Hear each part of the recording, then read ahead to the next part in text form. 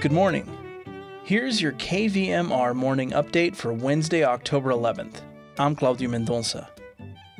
North Bloomfield Road may be getting a new bridge. As it stands, the current crossing over the South Yuba River is unable to bear the weight of modern emergency vehicles, and upgrading the historic structure is cost prohibitive. We'll hear from an engineer involved with that project in just a moment, but first, regional weather. Today, in Nevada City and Grass Valley, partly sunny with a high near 63. Tonight, clear skies with a low around 44.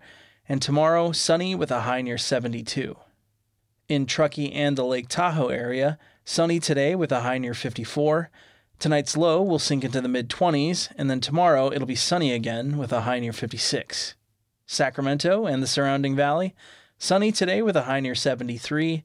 Tonight, mostly clear with a low around 54. Tomorrow, sunny with a high near 77. Placerville and Angels Camp, today partly sunny with a high near 65.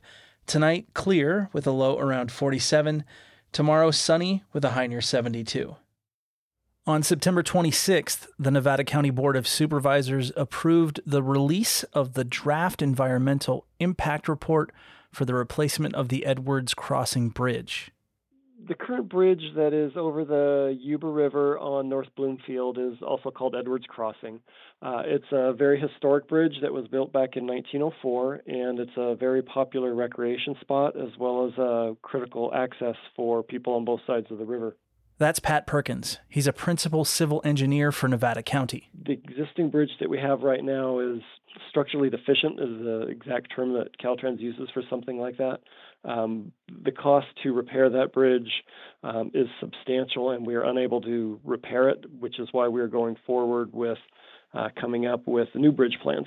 The existing bridge wasn't built to withstand the weights of modern vehicles. The bridge is built on what's called a steel arch bridge, and the members that were originally put in were just not designed for carrying today's loads.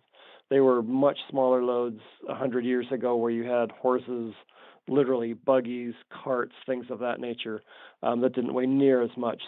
It's got a 4-ton limit or an 8,000-pound limit, which means that you can't drive any emergency vehicles across it. To put that kind of weight into perspective, consider the fact that many of the vehicles currently roaming the back roads of our county easily push the bridge to its limits. My pickup truck that I personally drive, which is just a regular Ford truck, weighs 8,000 pounds. So the exact weight of a fire engine or even some of the smaller ambulances, there's no way you could get a fire truck across that. The draft environmental impact report that's currently available for the public to inspect and comment on was drafted by the Nevada County Public Works with consultants Dokken Engineering, and it provides 3 options. The first alternative would be a no-build alternative. If for some reason, while the document is out and being circulated, we come up with, or people bring up items that we're unable to mitigate, then we can always go to the no-build alternative and basically leave the structure the way that it is right now, where emergency vehicles can't get across. They have to come in from both sides of the canyon. The second option would be for building a new bridge roughly at the same location, approximately 60 feet upstream. Alternative number 2, which is what we're calling it, third option, is for a new structure to be built 1,000 feet upstream. Regardless of which option, no new roads will be built. The bridge that is closest to the existing structure would use North Bloomfield Road, and really the road wouldn't change too much at all.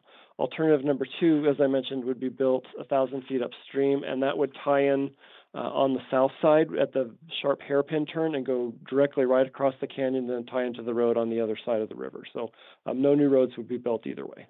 And as a bonus, the existing bridge becomes a crossing for cyclists and walkers.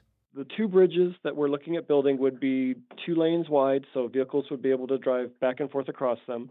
The existing structure would be left in place for pedestrians and non-motorized vehicles. Since this is just the beginning of the project, I asked Pat for a timeline. What we anticipate is completing the EIR circulation in November of 2023. We hope to come to a preferred alternative by the end of December this year. The next step is to go discuss the preferred alternative with Caltrans and try to work with them to complete the funding opportunities. Right now, Caltrans has agreed to fund one of the options, but not the other option. So depending on how the EIR shakes out, we may have some substantial discussions with Caltrans on that. If everything goes well, we would like to get the EIR finalized in July of 24 and start on design in the fall of 24 and potentially construction as soon as 2027. Pat says that Caltrans is willing to foot the cost of the first option, the construction of a new bridge 60 feet upstream from the current one.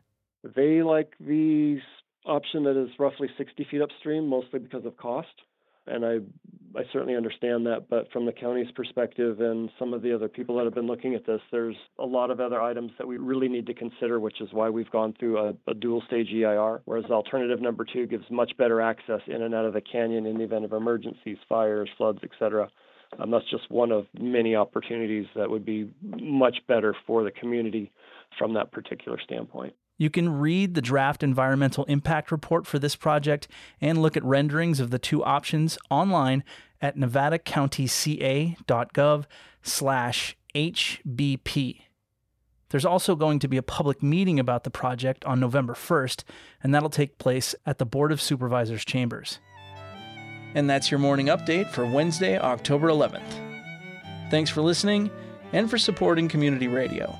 Have a great day, and I'll see you right here tomorrow.